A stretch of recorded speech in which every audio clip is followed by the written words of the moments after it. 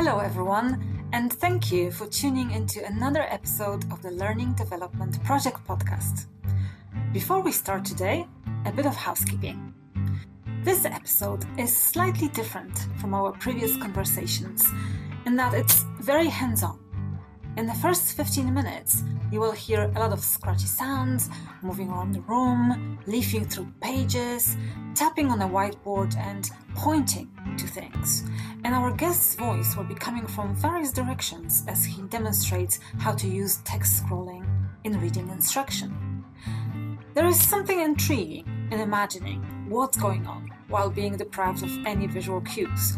So we decided to leave this part of the recording in this audio episode.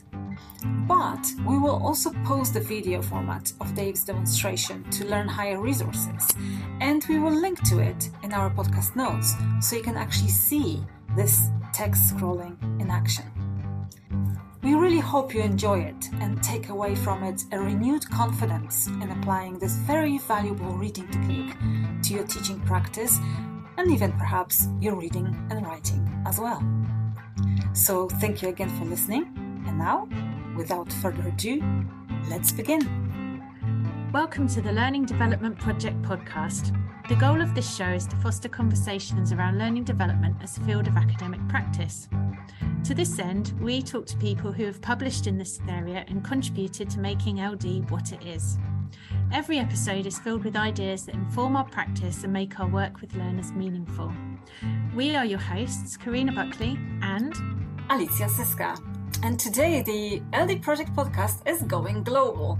We're really excited to welcome Dave Middlebrook, who pioneered the technique of text mapping and the use of scrolls as a way of liberating texts from the confines of the book format. Dave is based in the United States and has been collaborating in classrooms and with educators since 1994. Text mapping was born out of his own experiences with specific learning disabilities and his desire to help others access and enter into dialogue with the texts they encounter. These ideas form the heart of the paper that will begin our discussion today, Unrolling the Text using scrolls to facilitate academic reading. And this was published in the Journal of Learning Development in Higher Education in 2019. So thank you very much, Dave, for joining us today. Thank you, and thank you for having me.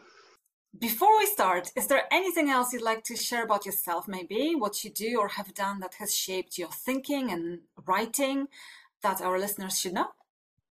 I think you kind of covered it, and I was thinking about either doing the demo now of how this works, or we could talk a little bit and then do the demo. I think maybe we could start with you explaining to our listeners how text scrolling works and how all this text mapping originated, what gave rise to all these ideas. That sounds good. And just to the audience, let them know we're having some technical challenges this morning, probably our problem, not the technology, but And so if you see them waving their hands at the screen, that's their signal to me to hit the unmute button. And that seems to be working for us. So I'm going to start my demo here. This is what you probably print out. And you find yourself going, there you go, one page at a time, And it's difficult to read this from my point of view, and many of your students, and I should say that really I'm just like one of your students fast forwarded another 30 years or something. So think of it that way and you'll realize the potential benefit here. And here's an improvement. Here's, in essence, kind of like a magazine format, bound book format, okay? But you can only see 2 pages at a time. That's all you're ever going to see. And if you literally comprehend to grasp the whole, how do you do it with 2 pages at a time? And this is the undiscovered question before my work. It's how do you do this? And how do you communicate to your students what you need to do to understand this text? All right. And I was in law school. I made an attempt at law school at one point. And I was working on an assignment early on in my very short career there. And I was totally frustrated. It was just 6 pages I had to digest, and I couldn't make any sense of it. Finally, out of total frustration, I threw the textbook onto my copy machine, or I placed it there gently, and I hit the print button, and I printed out 2 copies, so I would have all face up, and I laid them out in scroll form, and I taped them all together, and what I got was essentially this. This is not the piece that I did before. This is the article that I did with Tom, Sandra, and Sandra Sinfield, Sandra Beglin, and Tom Burns. And I'm eternally grateful for them to inviting me to partner with them on this, because it's been terribly hard to get published otherwise. So this is the piece, and now you can see the hole. You can walk across it, which you can't do in a book. All you can do is sit. Here, it's very physical, very multi-sensory, and it's a great way to see that here's the beginning, and here's the end, and that's pretty much what there is, as opposed to paging through incessantly, or even more favorably to paper, but still paging through it, and you don't really have an idea where you are unless if you have learning disabilities like memory problems like mine. As soon as I turn the page, it's all gone. I have no recollection. It's very difficult to assemble any kind of understanding of a text. It's not a problem with fiction because nobody cares, but unless you're studying it. But so anyway, I created this scroll out of the paper that we got, and I thought I would show you quickly how I treat it. And you can start anywhere you want. Here, it's a scroll, and I draw a box around this. This is my way of saying this is an entire document. And you'll notice I don't care too much about whether the lines are straight. I don't use rulers. And I think, can you see that? You can see that I drew the line. Can you see the line in the camera? Yeah, there's a lot. Yeah, I've got the boldest markers I can use, unfortunately. And there's another piece up here, which actually belongs, it starts on page 8 and ends on page 12. And that's over here. So what I did was I took the references, in essence, the back matter of the text, and I moved it up here. Well, the brown is not happy with me, so I use brown too much. There we go. Orange. Don't mind orange so much. So this whole piece here fits down in this article, but actually I see my stuff cited right here. And it goes up here. So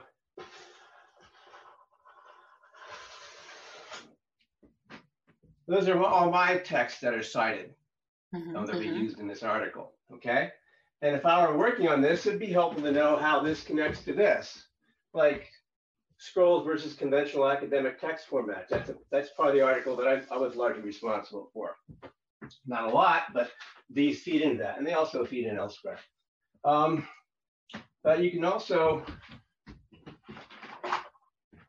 let's see here, I got that done. This is the front matter here.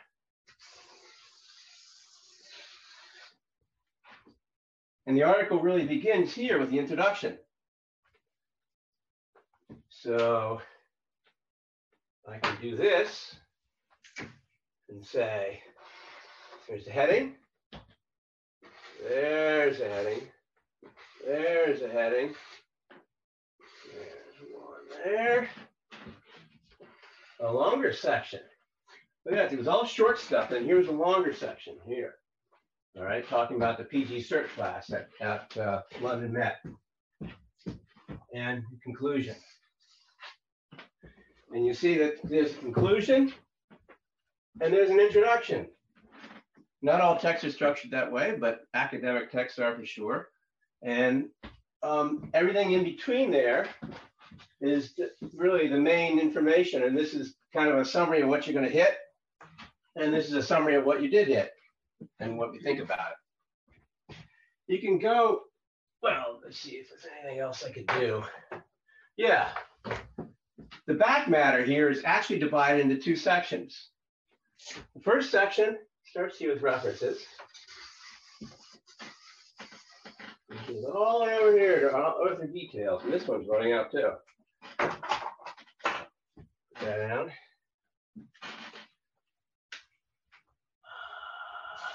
Yeah, there we go.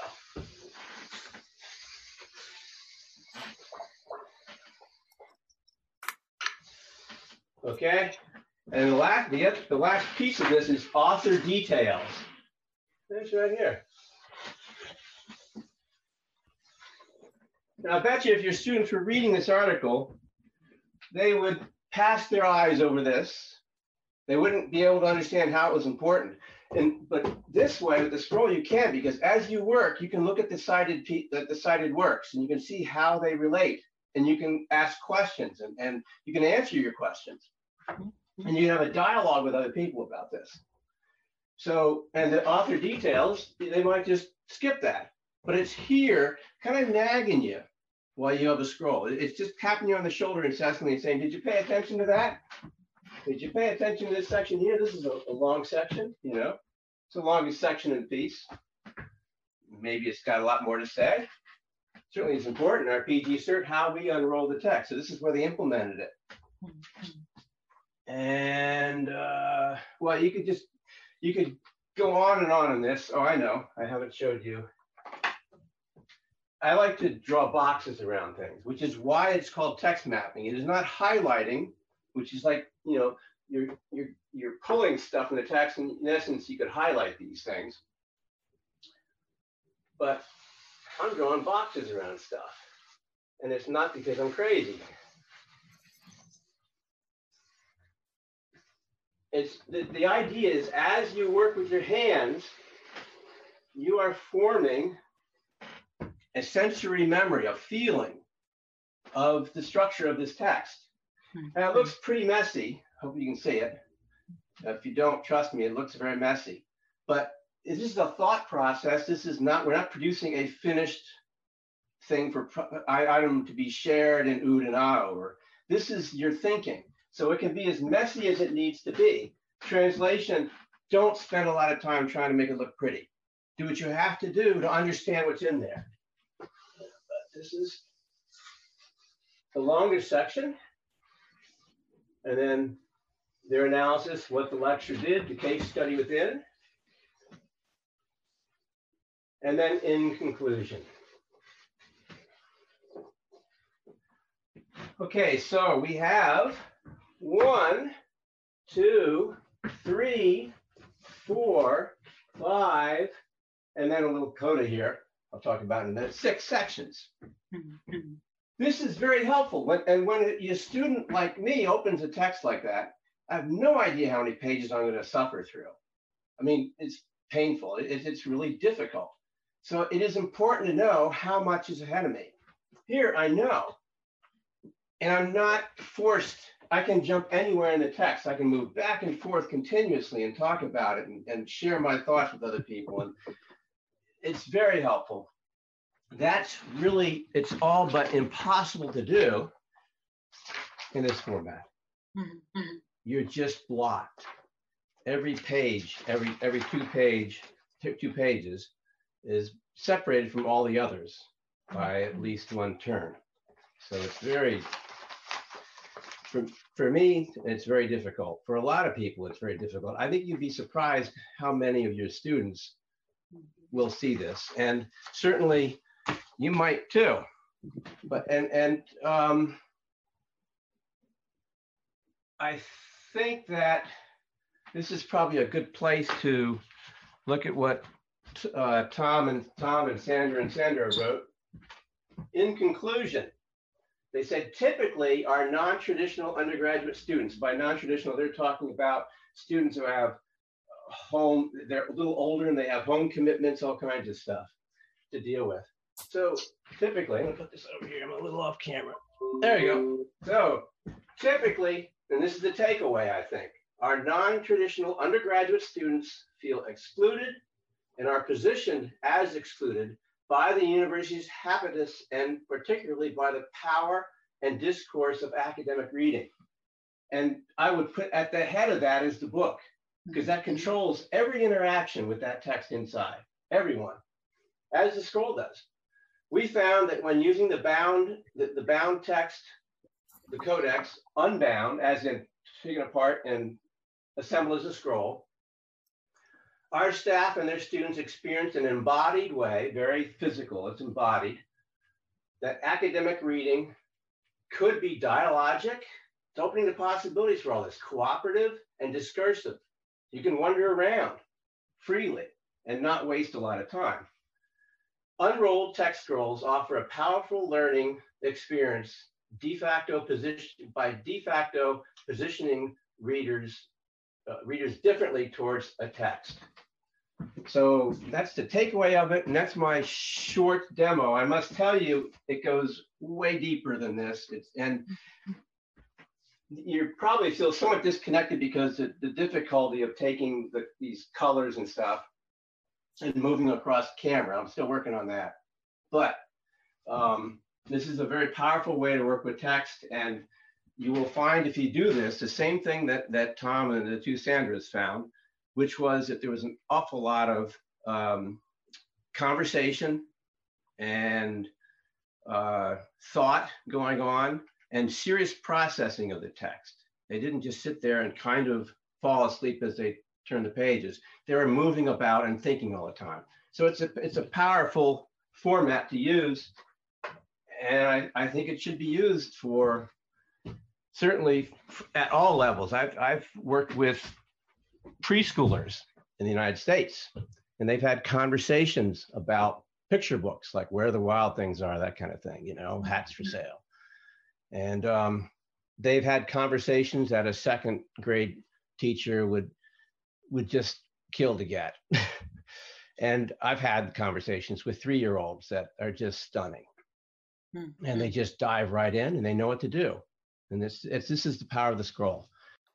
This is great. It's really good to see you in action, because it really shows how much of a kinetic exercise it is, right? It's not just a linguistic engagement with the book. It's not just a kind of semantic activity, but it has to do with drawings, scribbling, walking around, engaging physically and tactily with a text, and that changes the experience of that text, because that text becomes a space, right? In fact, I think one of the most compelling things that I read in that article was this line where you talk about text scrolling creating powerful learning spaces. So it's not just about reading, but it's actually about creating a learning space.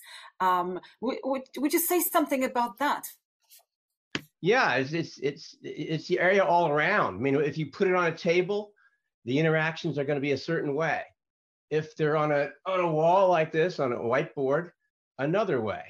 And people can choose. But there's in every case, I mean, like for the table, for example, you can do a lot of mapping. Once you get good with this, you can do it upside down, as in you don't need to be oriented to the text, just in front of you like this. You can actually come in from the top of it and work, and students do. So you'll see them working as a group on a text, and some are coming in from the top edge of the paper, and from the bottom edge of the paper, and the bottom edges are the ones who see it the right way up, so to speak, to read it more.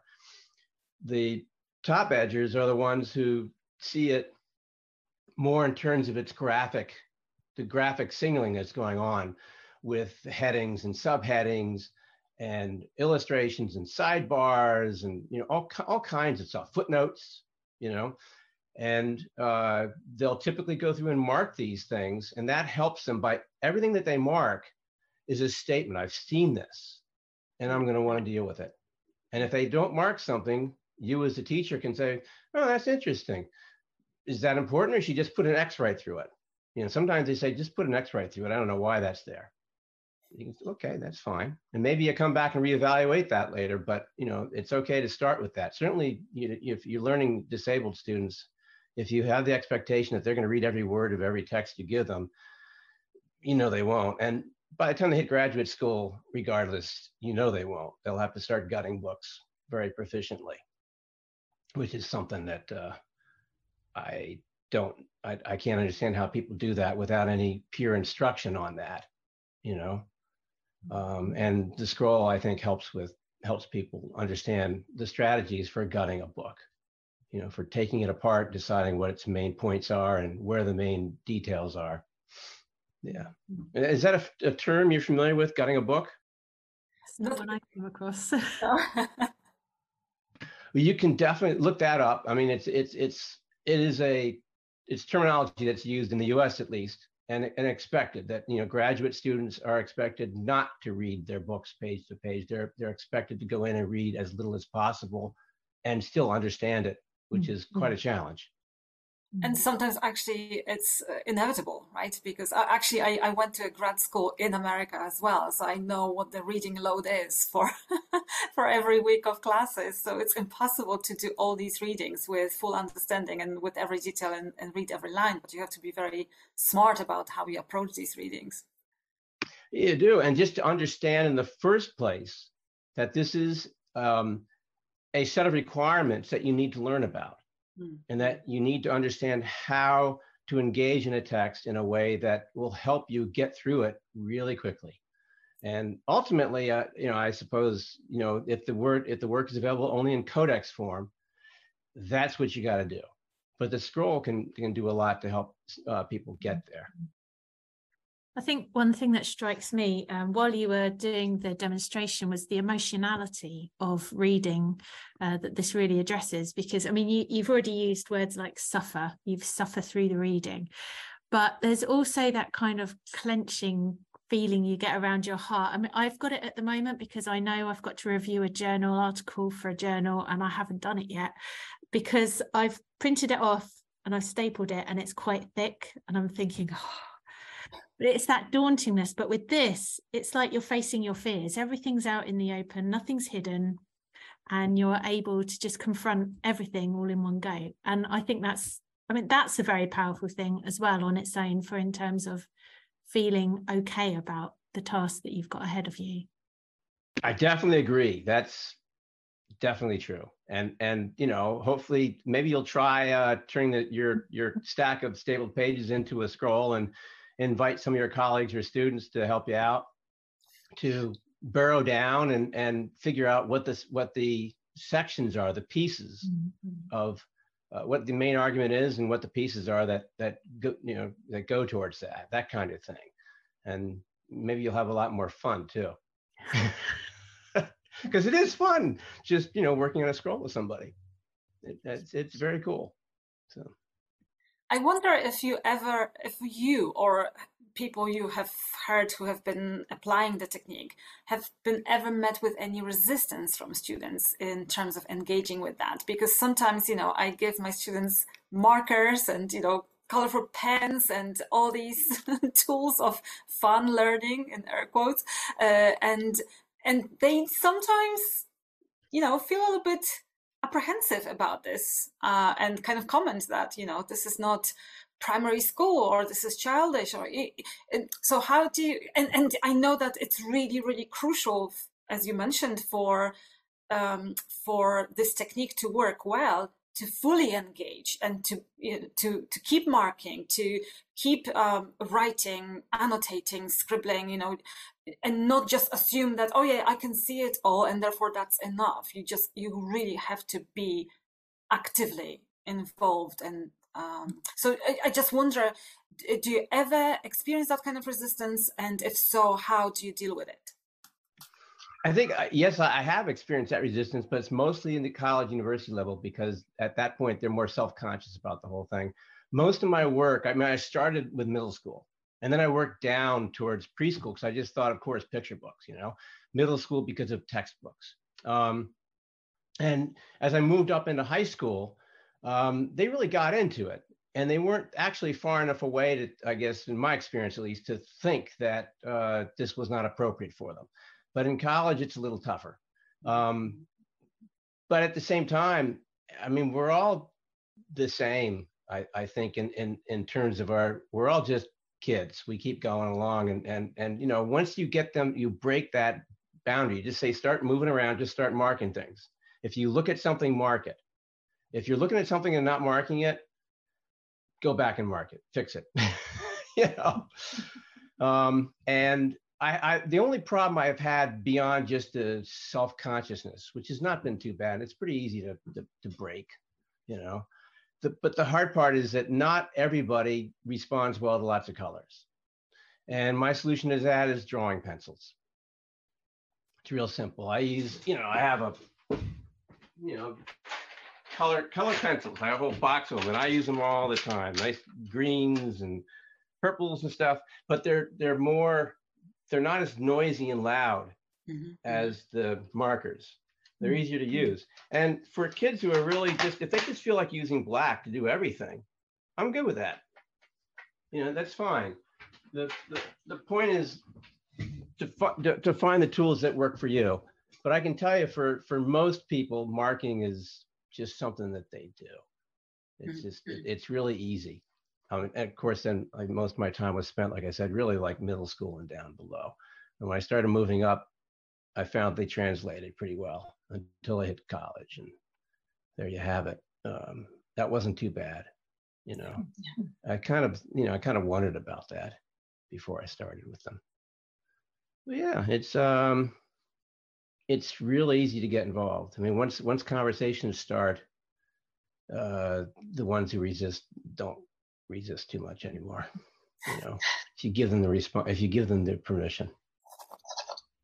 Yeah, and I suppose there's also that kind of power attached to the red pencil, the red marker, the red pen, that is kind of traditionally associated with, obviously, with the power of the teacher. And I suppose you mentioned that the text scrolling is a way of breaking through all of these power relations that are involved in classic texts, right? So in the bound text, that the bound text has these power relations. And I suppose there's quite an interesting play here of the power within the text, and then the power of the red pen, or the power to even, you know, comment, because not everyone feels like they are in the position to comment, to annotate a text, because obviously it's easier to extract maybe the essence of it as an annotation. But if you're supposed to critically engage with it, that's a much more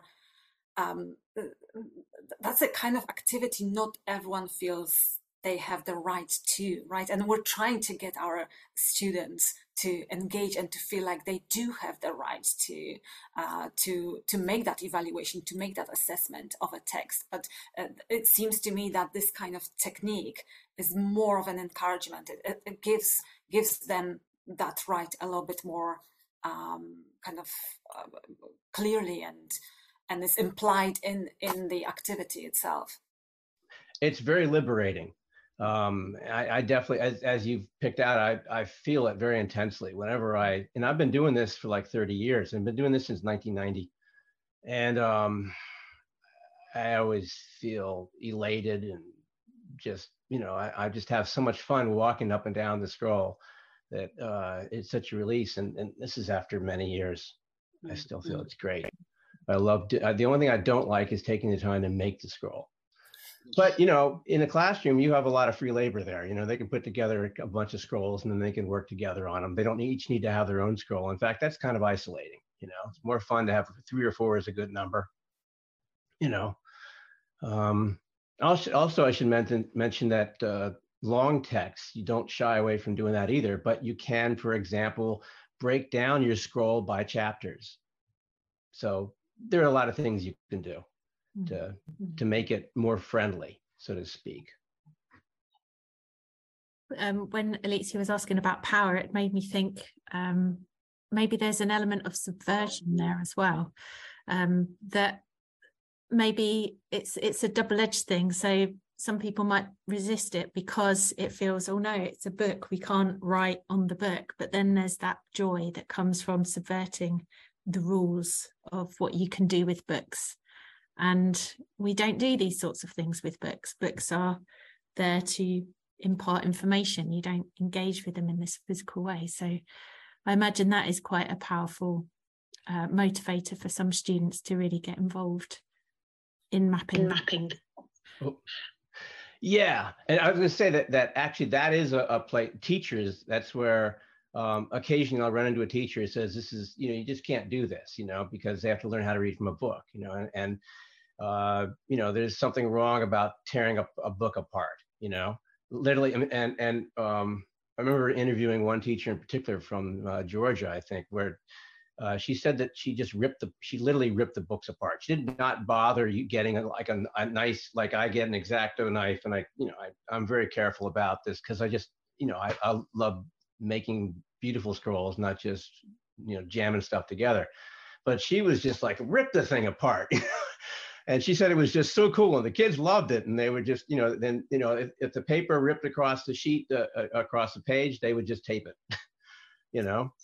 and yeah, so people are all different. I've had a very little resistance from teachers, either from using this, but except for I think that they're kind of worried about how you make that many scrolls. And I said, well, make a scroll and find another teacher to make a different scroll, and then share your scrolls. Move them back and forth in the classroom wherever they're needed, and you get your kids to make them.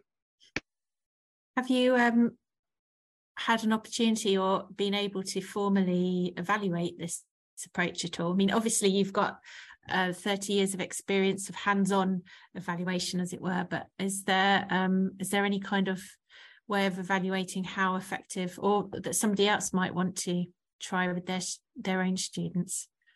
Yeah, there is, and in the coda that's in the article, that there's mention that I asked to have it put in there. It's been devilishly difficult to put together any research. I've had researchers somewhat involved, but then other things happen, mostly just the usual things, family life, whatever, job changes or whatever. But it's been really tough to get a study together. Yeah, various times. I mean, I got a phone call from someone in the Bush administration years ago, said they were looking to give grants. But as soon as they found out I wasn't an academic, they said, well, can you find somebody? I said, well, I've been trying. And even though there was a possibility of financial support, I couldn't get anybody to go for it. It's been difficult. So I am actively looking for help in this area, and for obviously in the UK at the college level, at the higher ed level, you guys have started to find some interest there. I would love to work with you or whoever who's using scrolls to try to evaluate them. Mm-hmm. Maybe get a grant or something. Well, I think this is an open call to our listeners to get involved. Feel free to drop us a line if you want us to pass on your details, and we can do that. Because it seems like a really useful technique for learning developers who often work with students on their reading techniques, on reading strategies, note making, etc. So it's a host of skills that can be developed around reading that can use this technique in a very productive way. Yeah, that's definitely true. I mean, so much, you can get so much done when you jump from the book to the scroll. That once you realize that, and it shouldn't take too long to realize just how much richer the experience is and how much more you can get done, then that makes all these other things that you need to teach students that they don't know about, all these strategies, just ways of thinking, kinds of questions you can ask, all that makes that all much more easy to see and understand. One thing I wonder about is what's next then? How do you want to continue to work with this technique? Is there anything you're planning around it in terms of developing it further, or do you have other kind of potential avenues of developing your your ideas about teaching? What is it that what's next for text scrolling? Well, I think that I've had difficulty in part getting partners because my site it's like 30 years old, you know, quite literally. And I'm working on recoding the whole thing now, and I think that will be helpful because it'll help the spread a lot better. Yeah. I mean, there's quite a few. If you go in places like Twitter, social media, there are places, mainly Twitter, some with Facebook, where teachers raise discussions, and I thought that was really good to see. But yeah, I need to. My next trick, so to speak, is to fix the website, update it so it renders well on cell phones too, because that's where a lot of people want to be. Forgive the pun, but this is perfect for scrolling. Oh, very good. Yeah, little cell phones. It's just, crazy. But yeah, I'll be, it's thumbing, right? The thumb thing, Yeah. But that's my next big. I'm in deeply into it right now, and you can kind of see. I mean, I have this studio I started building, so I'm hoping that I'll be able to do much more online stuff. I would like to talk to you folks about that, and also at the people at London Metropolitan, and see if I can get any interest in using this technology and doing workshops where I'm here in the States, reaching out and doing a workshop with Tom and Sandra, and I think that would be very cool to do. So I'm hoping for that kind of thing, but I need to build the thing first so that it can be seen and tried out and understood. So that's kind of where we're at. And you can see all these mute and unmute issues and stuff those are the little pieces we all have to learn how to deal with. But there seems to be no way going back because our society and the way we learn and teach seems to be changing in one direction, really. But I was wondering about, because you've mentioned multiple times your collaborators within learning development here in the United Kingdom, and so you've been working closely with our community, the learning development community. I wonder how you see it as an outsider, insider in a way, to that community. What is the kind of, do you see yourself as a learning developer as well? How do you relate to that field, if you may? Well, first of all, I've been really amazed at how open the community has been. And I really appreciate that, and I would like to build on that. I don't have a master's or a PhD. Not likely I'd be able to get through the program, and I'm a little old for that at this point. So I've got to put my energy where I can be the best. But I love to collaborate, and I would like to collaborate with people, and working in this kind of environment. Flying over the UK, for example, is nice for certain things. Certainly, there's a lot of value to one-on-one or personal to personal, face-to-face workshops, and that's where I love to do that kind of thing. But you talked about the world changing, teaching changing. All this stuff is the being able to work on Zoom, for example, is a really cool thing. We just have to figure out how to use it. People had to figure out how to use books back when they first started, ripping scrolls apart to make books. The irony of that, huh? I think, I see myself mainly as a collaborator, and I can bring a lot of value that way. And I've succeeded to a point in the States, and I would love to work with people in the UK, especially in higher education, because that's where you all are right now. Well, so this is all about reading, but what is your relationship then to writing? We wonder, because we talk a lot about writing. We like to encourage people to write. How do you see yourself as a writer, and what's your relationship with writing? Well, first of all, scrolls are great to use for writing, for student writing. They can scroll their own works. They can scroll the works of their colleagues, of their fellow students. and can, just as you do when you're publishing research, you can work together and collaborate and build on that. The scrolls make collaborative writing a very easy thing to do, and I think that's really healthy. My own experience with writing, you mentioned the learning disabilities and stuff. I have dysgraphia as one of the things, which means, basically a problem with handwriting. It's pretty serious. It's very painful when I write, has always been. It's worse now as I've aged, but yeah, I had a terrible connection with writing until I was in middle school, and my mom suggested I take typing course over the summer, and that was liberating. I could use a typewriter, so I've been using keyboards for ever since middle school, basically, or since like 7th grade, and that really helped. But yeah, writing has also been difficult because of memory issues, that kind of thing. Again, working with the scrolls really helps with all that for me. I try to scroll my work as often as possible when I'm writing, which is kind of a hassle, because as I get a long text, it gets to be, you get 100 pages or something, you can take up a lot of space and time. But every time I do it, I'm really glad that I did that.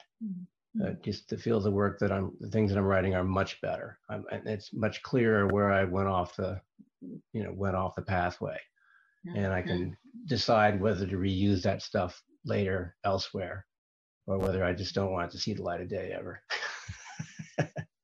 I can imagine this would be the scrolling would be a really useful technique for even just outlining a paper, just to be able to have the headings on separate sheets spread out so you can see exactly what shape you want your paper to take. You can fill in the blanks with the section headings and bullet points you want to include. I can see it working from both ends of the process, actually. And again, it's just laying it all out in front of you, so there's no nasty surprises around the corner. You can just see the bigger picture by doing that, yeah, because you have the map. I mean, you use the concept of mapping, and mapping as a way of engaging with the text, but also mapping as a way of seeing the world that you have created through writing.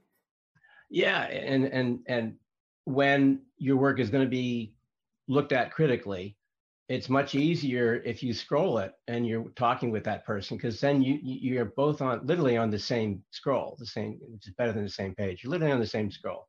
And so everybody can think about what they're looking at. They can change their thinking much more easily. They can go back and forth and say, well, I didn't really think about this section before, but now that I see it in the scroll, it's more useful. Maybe we have to work to create some signals in the book version, so that it's easier for readers to find their way to that section or something. It's just I think that there's many uses as there are for reading. There are equally as many for writing, and it just it takes a lot of the pressure off, helps people invite help in, and it helps people to feel comfortable helping others whose writing they're looking at. It makes teaching easier, I think. But again, this would be really good. In this article, they talk about PG Cert and how the scrolls were helpful, and what was observed. I think we get more of that kind of work, and then create a more formal study.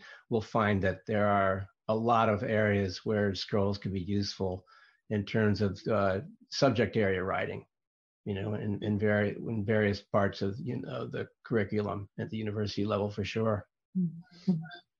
So you use scrolling for writing, or to help you with that process of writing. Do you have any other techniques that you could share with our listeners, maybe that help you to break through some writer's block, or just get you to keep writing?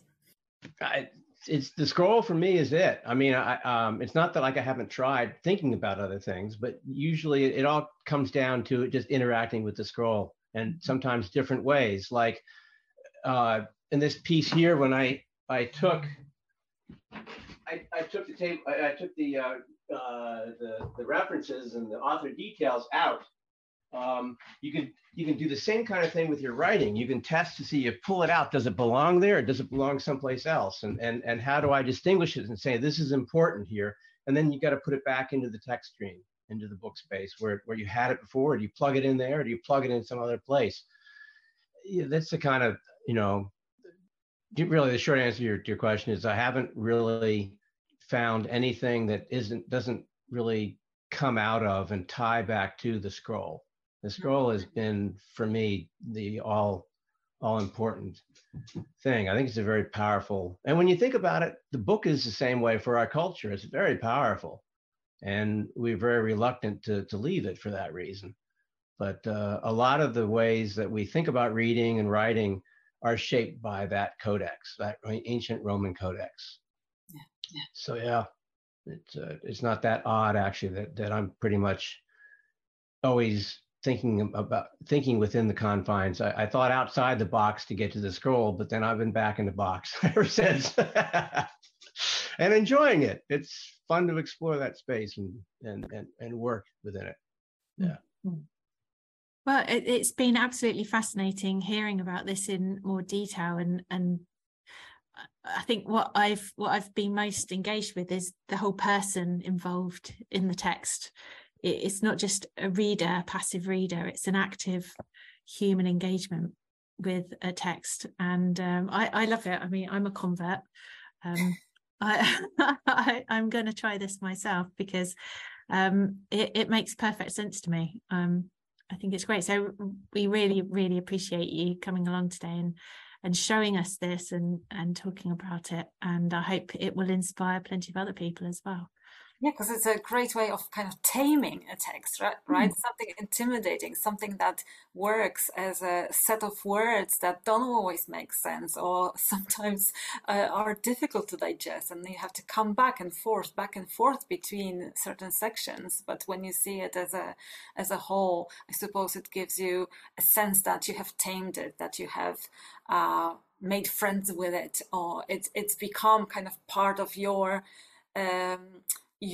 knowledge and your being with the text. So it's interesting how this kind of material nature of engagement with that text moves it outside of just the thought processes, but kind of becomes part of you in a way. I don't know if I'm pushing it too far, but it kind of feels like it.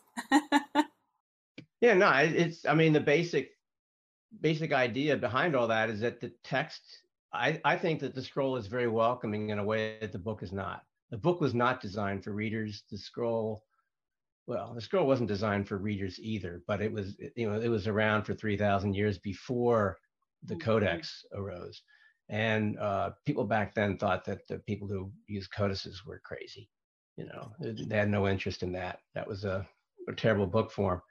But I mean, you can make an argument that the only reason we read from codices today rather than scrolls is that the early Christians preferred the codex form because it was good for publishing letters, which was a lot of what they published. And they also didn't like the scroll because that was the home of pagan literature. And so they wanted to distinguish them. They wanted to distinguish their writing. It wasn't that they didn't like it. I mean, if it weren't for the monasteries and the Christian monks, and for Christianity, we probably wouldn't have a lot of the books that have survived. I mean, the scrolls by that time were rotting, and that was like the Google Books project of its time. Monks and other people just all over the place copying as fast as they could, and they did. But the book was designed as a storage medium. Basically, the codex was based on the Roman tablet. It was not a reading, or it was not, certainly not a technology for reading. The scroll is much more welcoming to text and to readers than the codex was. Well, I feel like even though we kind of covered a lot of bases in this conversation, there's still a lot out there and a lot into the technique that we didn't. But I wonder, before we finish, if there's anything that, you wished we had asked you about and we didn't go in that direction, or anything around the text scrolling, or anything that you've created that would be really good to still share. There, I think this is a good start, but I'm just going to walk you over to this last piece, the coda. And say it's Dave Middlebrook is one of our co-authors and has experimented extensively with scrolls, and he is interested in further projects with academic staff to explore the potential of scrolls in university learning and reading. Please check his website for further details, www.textmapping.org. Please be kind and understand a nice nifty new site will be coming along as I'm coding it right now, but it's an old website, but you can get started with it. And please reach out to me, dmiddlebrook@textmapping.org. You can find that all over my website. That's my email address, and I'm looking to collaborate with as many people as possible, especially in HE and in the UK would be great. So thank you very much. Thank you for inviting me. I really appreciate it.